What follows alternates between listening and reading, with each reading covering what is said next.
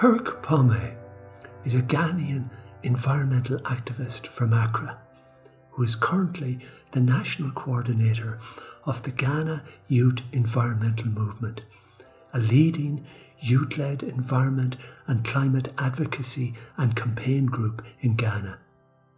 I started by asking Perk to tell me more about how the youth movement works. So we are a leading youth-led environmental policy advocacy and non-violent campaign group in Ghana. So we work by mobilizing young people within our community to take action and also to solve environmental issues within their communities, and also participate in the national decision-making processes on the issues of climate change and other environmental actions in the country. So we also, as a youth movement, we identify as a movement because we draw inspiration from social causes or social groups from the past that have been able to lead and take actions that have contributed to the transformational change of society that we currently live in. So we draw inspiration from these social movements and also are learning from them some of the actions and the tools that they used to be able to achieve the systemic changes that they were able to achieve. So we do this by mobilizing young people, by engaging in activities such as campaigns, using tools like nonviolent direct action. We also conduct researches. We also engage in policy advocacies in some of our projects and activities, and also take on community-based project implementation. So we are, as a youth movement, yes, we work with young people between the ages of 15 to 35 because we believe this is a critical age group, and as an age group that experiences most of the impact of the environmental crisis that we have in our age, and also whatever decision that's going to be made today is going to affect or impact our lives. So there's a need for young people to get involved, and we also look for commitment and availability amongst young people and work with those we recruit by supporting them with skills and network opportunities and training opportunities to build their capacity to be able to work effectively in the area of their interests in the environment. Fantastic. Really important work. Tell me something, Perk, about the natural beauty and the nature of Ghana. Ghana is a country known to have quite, it's rich in biodiversity. Looking at our landscape, which is a bit diverse. We have the rainforest, we have the savanna, we have the coastal communities. So there's a beautiful diversity when it comes to environmental landscape. And due to that, we have some of our key tourist attractions that are designed around the natural environment, like the Kakum Park, like the Mole National Park, and other park or tourist sites. So looking at the environmental scape in Ghana, it's really beautiful and diverse with the flora and fauna of the country. And also in the Tiwa Forest range like this, we have we've identified certain key biodiversity species that are not even available in other parts of the world. So these are some of the beautiful environmental landscapes that we have in the country. The greatest source of aluminium is found in a soft rock called bauxite, generally red in colour due to its high iron ore content. Bauxite is a fruit of tropical forests. A hot and wet tropical climate sets the perfect conditions for bauxite formation, which requires a prolonged period of high temperatures and heavy rainfall. This tropical weathering also produces a wide variety of chemistry and ore mineralogy. Bauxite thus varies substantially in composition depending on the region it is found. containing minerals and materials such as quartz, hematite, magnetite, siderite, and goethite. Several toxic and heavy metals such as arsenic, lead, cadmium, chromium, titanium, vanadium, or mercury occur in bauxite. Bauxite is a very soft rock that liquefies and turns to a fine dust easily. I asked Perk, how has bauxite mining impacted the natural beauty of Ghana? Bauxite mining, we know is strip mining. So the process of mining is very destructive to the environment because you have to strip off the topsoil, and that also means stripping off the natural habitat, the natural vegetation, stripping off biodiversity or wildlife habitats from the topsoil to be able to get access to bauxite, which is the raw material. And this is very destructive and devastating because then you would have to destroy what you have on top of the land to be able to get access to the minerals below the topsoil. And this also leaves the vegetation or the very rich rainforest vegetation very dry because then once you clear the topsoil, you are losing this naturally built ecosystem which you cannot replace after strip mining. And this also leaves the land very bare. So a bare land is prone to issues like droughts. You have issues like land topsoil cracks. Also, in some areas, you have issues of dust production. You have a lot of dust particles or dust being produced because the land is bare, is dry, is parched, and also it becomes unfertile. It becomes unuseful to humanity. So these are some of the impacts it has on the land itself, and also definitely once it has an impact on the land, it's going to have an impact on the livelihoods of the people living within those communities or people whose livelihood depend on the natural ecosystem or the natural resources that are on the topsoil, that are on the land. And what sort of area are we talking about, Perk? How much land are we talking about from an area point of view? So I can't give exact figures, but I'm looking at some of the existing bauxite mining sites that we have in the country, like in Nehim and our. So those are very big landscapes, probably measured in hectares. And looking at drone footages or images of the bauxite, the existing bauxite mining site, you could see that it's very destructive.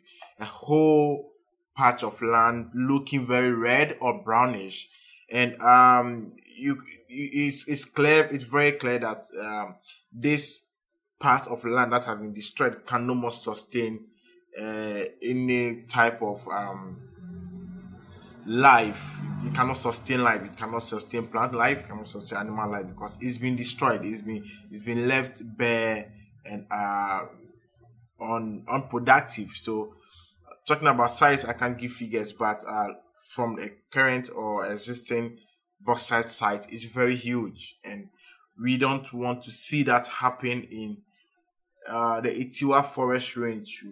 Also, because the Itiwa forest range plays a critical role with our water resources. The forest sources 3 main rivers, which provide water to over 5 million Ghanaians. So destroying the forest also means you are destroying the source of water to this number of Ghanaians. And water is very important, and also in a country where we are already facing water challenges.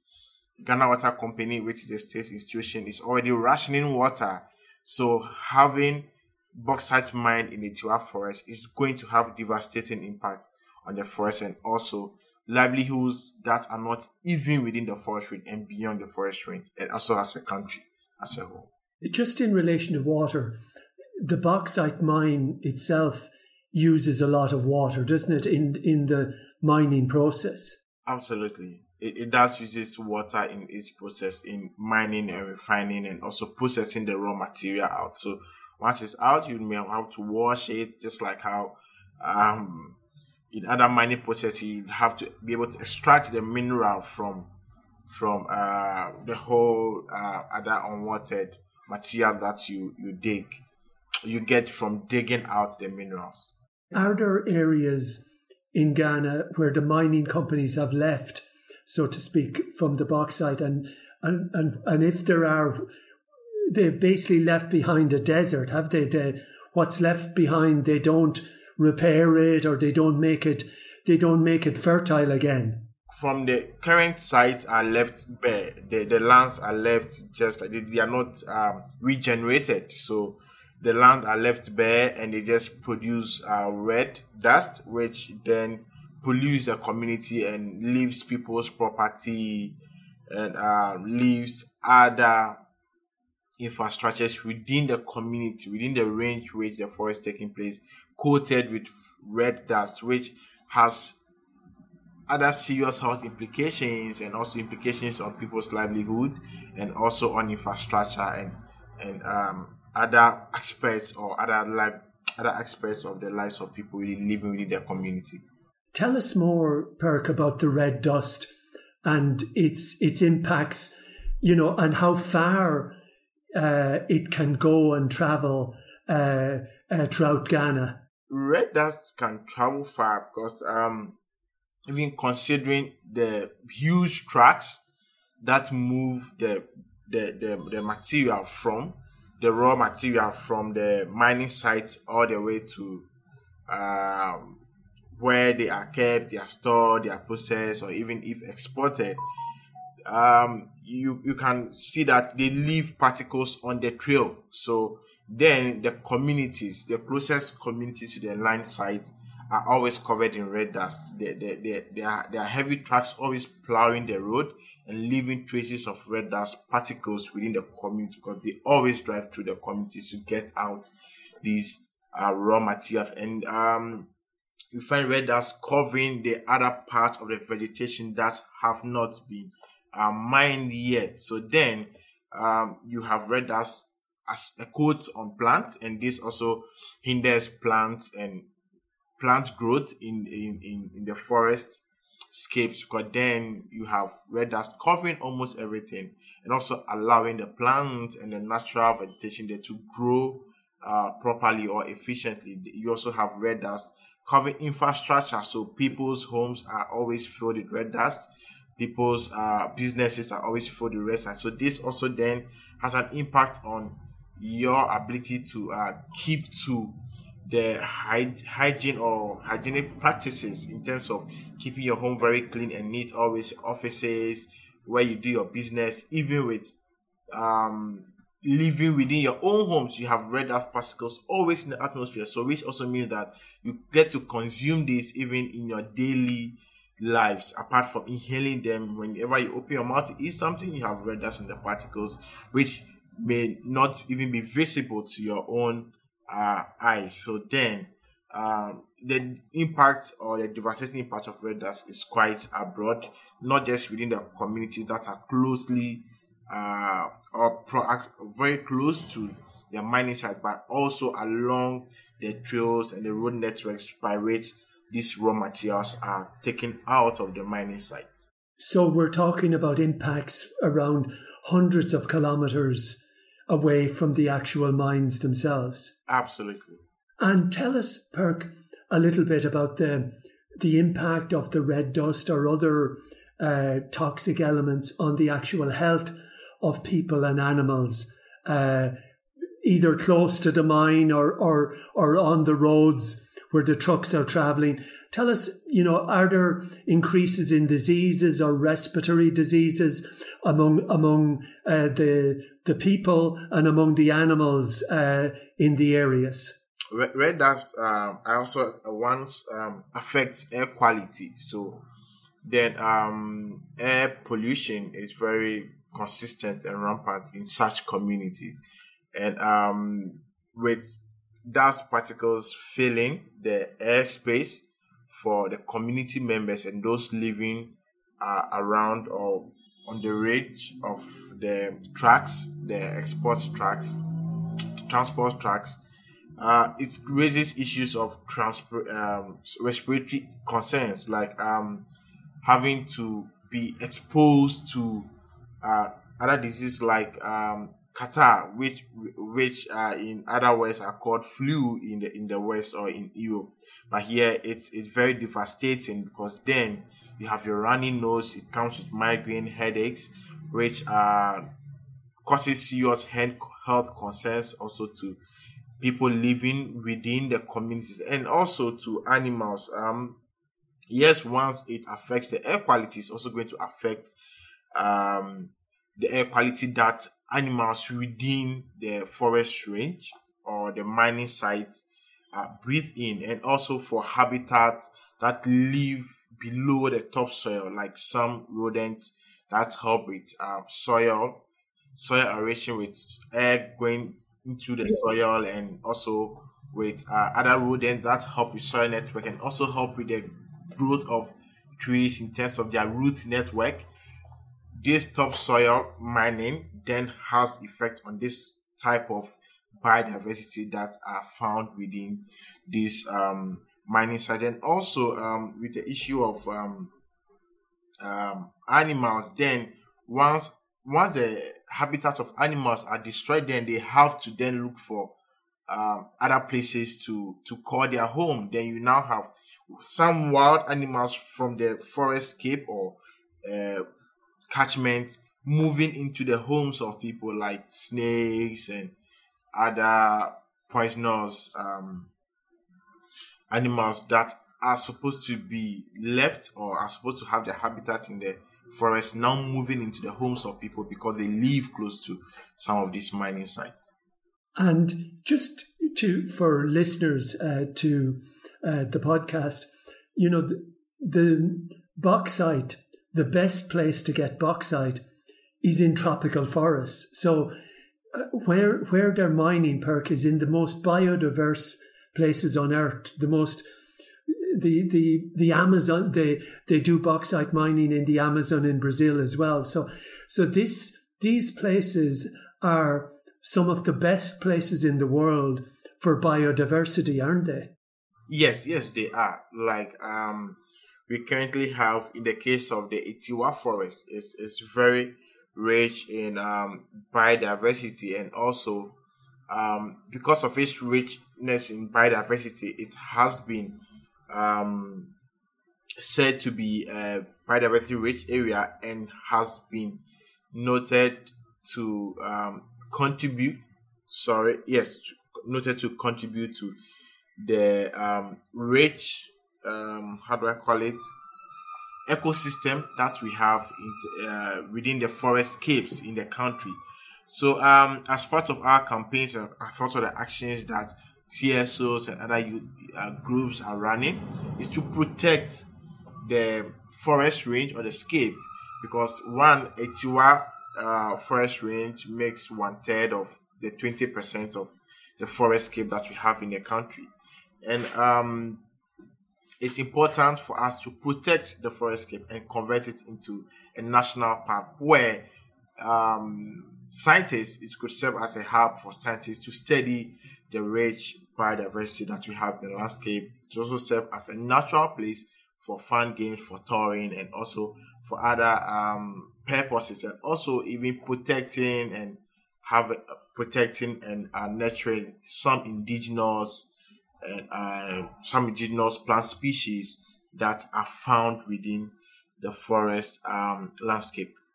So this is the alternative you're presenting, that if we protect biodiversity, there can be jobs in tourism or in research or other areas. There are alternative solutions.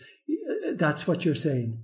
Absolutely, there are alternative solutions to development, and we don't need to destroy the forest cover to be able to develop in terms of infrastructure wise, where having a better deal to mine bauxite in the forest and also to develop the country, like build hospitals, have good road networks, and that the country can still generate that amount of money that it needs sustainably to develop. So here we are also urging the government to consider green development rather than other destructive ways of developing the country.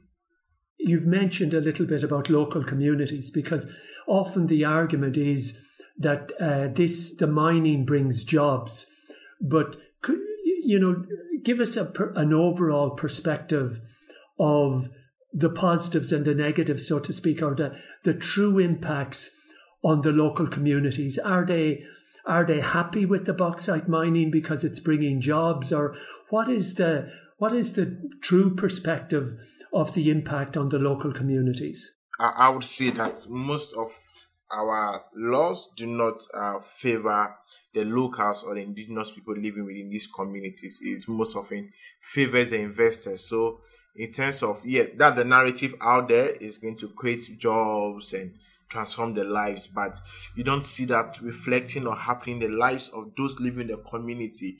A case scenario is these mining companies then come into the community, they set up, they hire their people, they employ people beyond the community, and even most of them don't even have a good percentage of local and international employees ratio. So then you have these companies bringing in their own people from outside the country to come work. Then you have just a handful of people from the community doing the menial jobs, like the working class, and these are people who don't even earn much of the revenue or the profit generated from the bauxite mining. So these people still find themselves living in challenges. Also, you still find these people living low livelihoods, because then the revenue they even get, and even that's just a handful of people who are employed, because then they do not even have the required skills, knowledge, and they do not have the required capacity to be able to effectively work in such offices or work with such companies. And the communities, most often the narrative is these mining companies through CSR projects, community social responsibility projects, invest or give back into the communities. But then you don't really see much of this, because then you have community people complaining or talking about they not be able to afford school fees. They having to spend a lot of the little money they have on their health because of the impact of bauxite mining on their communities. Also, road networks. The roads are very bad, and you still see these companies with their heavy trucks plowing the roads with poor road networks, so many potholes, and they do not even see or feel the impact, because then they use heavy trucks, probably even drive the best of cars with the best of the trucks as well. But then you have community people walking using these routes to their homes or to their workplaces. You have them using public transports, which are already in poor condition and shape. So most of the times, these deals do not really impact positively the lives of those living within the community.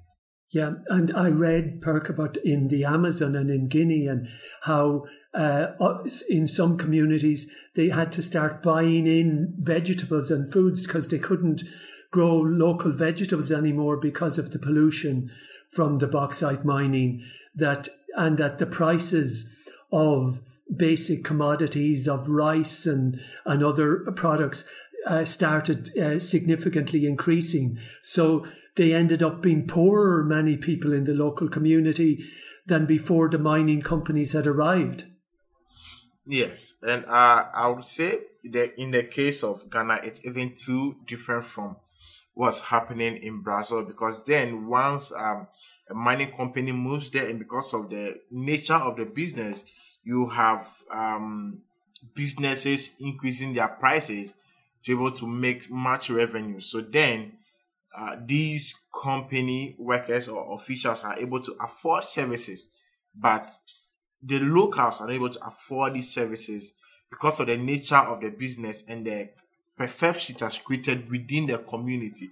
So we have issues. We've had issues like that in Ghana, in sites where mining takes place, not just bauxite mining, but even gold mining like Obuasi, Takwa, where it's very expensive to live in such communities. Even with rent, renting a space is very expensive because of the nature of the industry and the perception that's created around the class or the economic class of people that live or that work within those communities.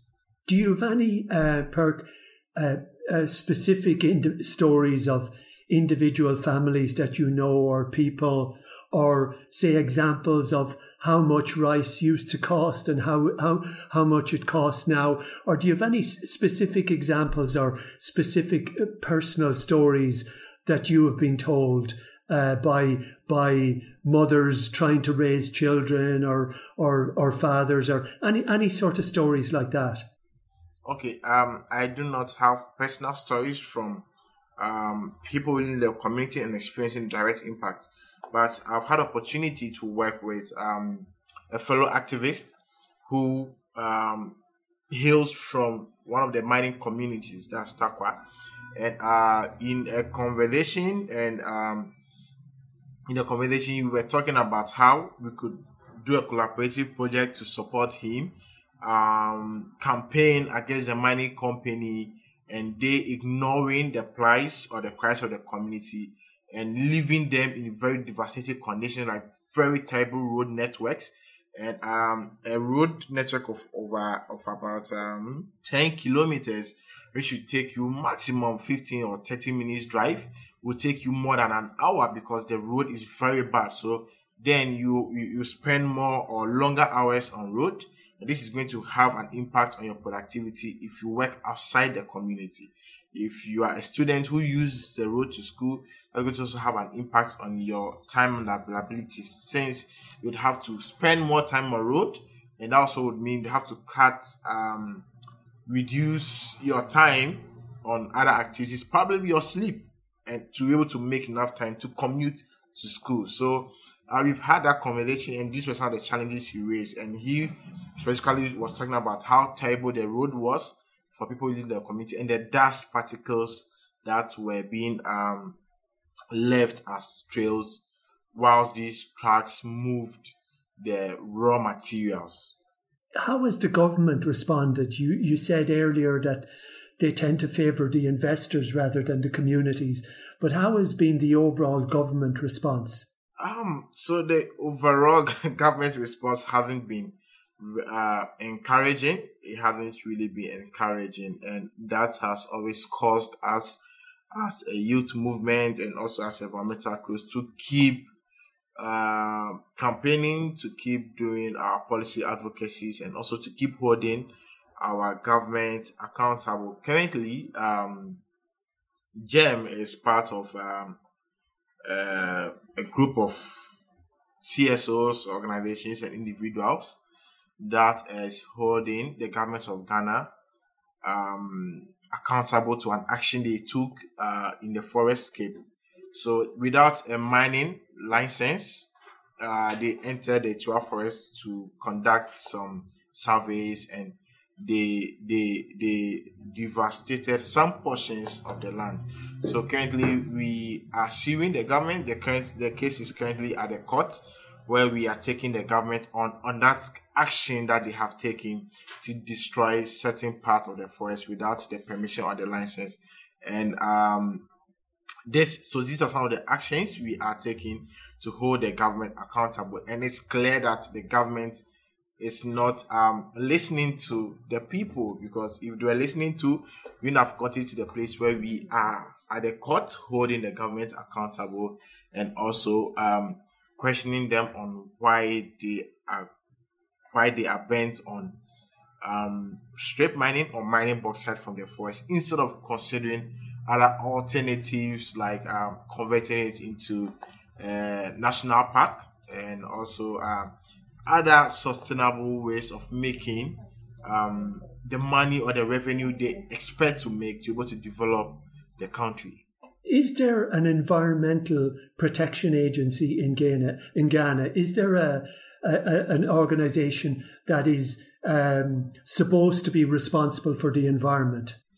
Yes, they are. We have the Environmental Protection Agency, which is EPA. We have the Minerals and Mining Act, which by the instrument are supposed to protect the environment and also the people, and also protect these mining companies. But unfortunately, we don't see a lot of we don't see a lot of the work being done by them, or we are not satisfied by the level of work that they are currently doing in the country, and also because it's a government institution and there's some level of allegiance and loyalty to their political leaders. And yes.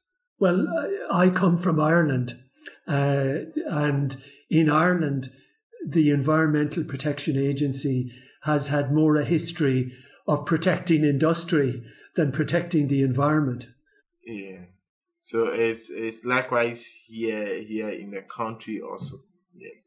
Yeah. So these are significant challenges going forward, that governments, it seems, all over the world don't listen to the communities and don't listen to the citizens. How is things happening in Ghana now, Perk? Is the youth movement being listened to? Are you hopeful? Do you think you can bring about positive change? Do you have some momentum? What would be the way you see things right now? It's sometimes overwhelming and frustrating to see your government not listen to you, to see them or to hear them say one thing in the eyes of the world, in the eyes of other international leaders, and do the other or the directly opposite in their home country. So it's frustrating. It's really frustrating sometimes, but we also draw inspiration from some of the past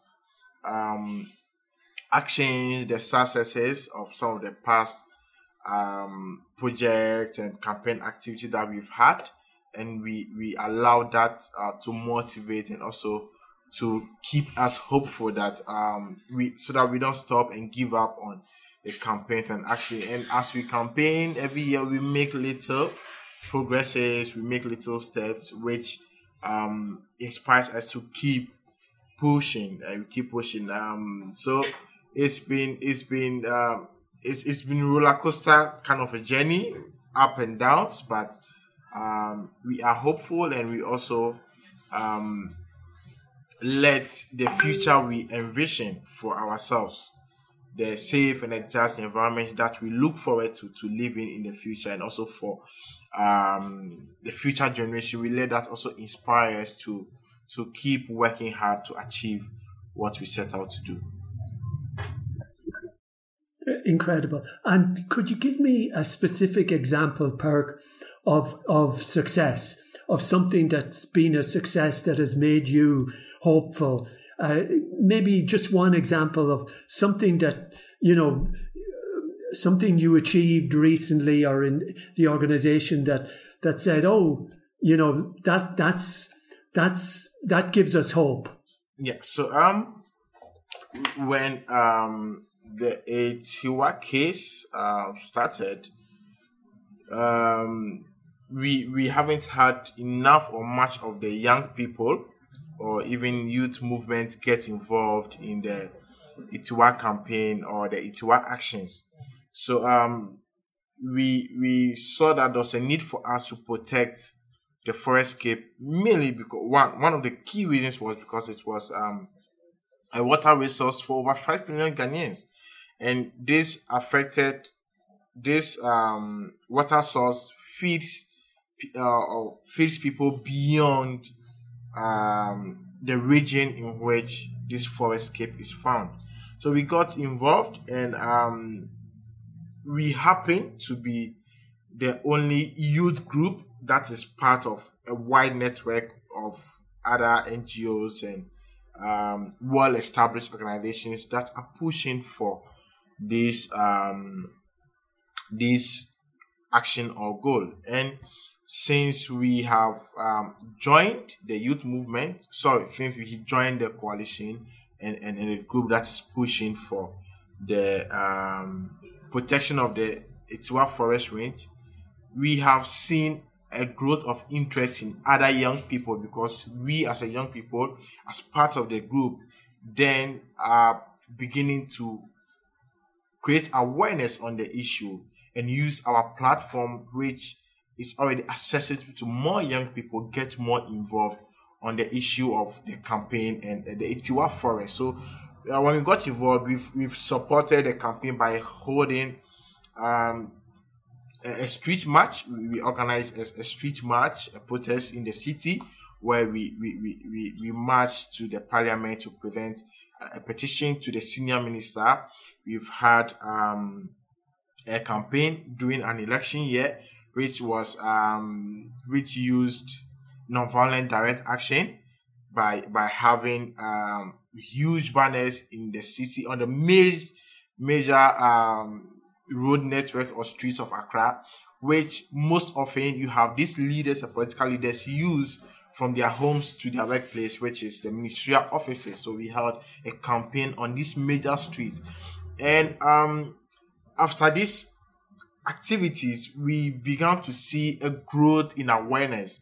We began to see the conversation on protecting the Etiwa landscape move from a small space onto the online platform. So you have people from Facebook engaging on this issue, young people talking about it, being informed, having that awareness on the issue, beginning to question the government, to the extent that the issue began to trend for long within the month. And we even had an international support where we had Leonardo DiCaprio make a tweet on the Etiwa Forest. So that was within the year which we got involved and created more awareness on the issue of the Etiwa Forest. So this reflecting on these successes and how our small action as a youth group has been able to create a larger impact, this inspires us to keep pursuing our key objective of protecting the Etiwa landscape from bauxite mining. Oh, absolutely brilliant! That's a great example, and really, really positive. So, I'm ready to say stop the recording. Is there anything else you'd like to say, or anything that I missed in the questions, or anything you'd like to add before we finish? Before I stop the recording? Yeah. So I think I would like to add that each and every citizen of the country has the right to enjoy a safe and a clean environment. And bauxite mining, what it does is to rip people of that right to be able to enjoy or have or live within a clean and a healthy environment. So as part of our campaign, this is what we also campaign for, that the rights of the people are being taken from them, and it's important for us to consider that in our quest to develop and also have the infrastructures. Because what the point if you have the asphalted road, you have the overheads and all these huge infrastructures, but then I do not have the access to basic human rights like to health, to clean water, to healthy food, and also to clean air. If you're interested in these sorts of ideas, please check out my book, Worldwide Waste, at jerrymcgovern.com. To hear other interesting podcasts, please visit thisishcd.com.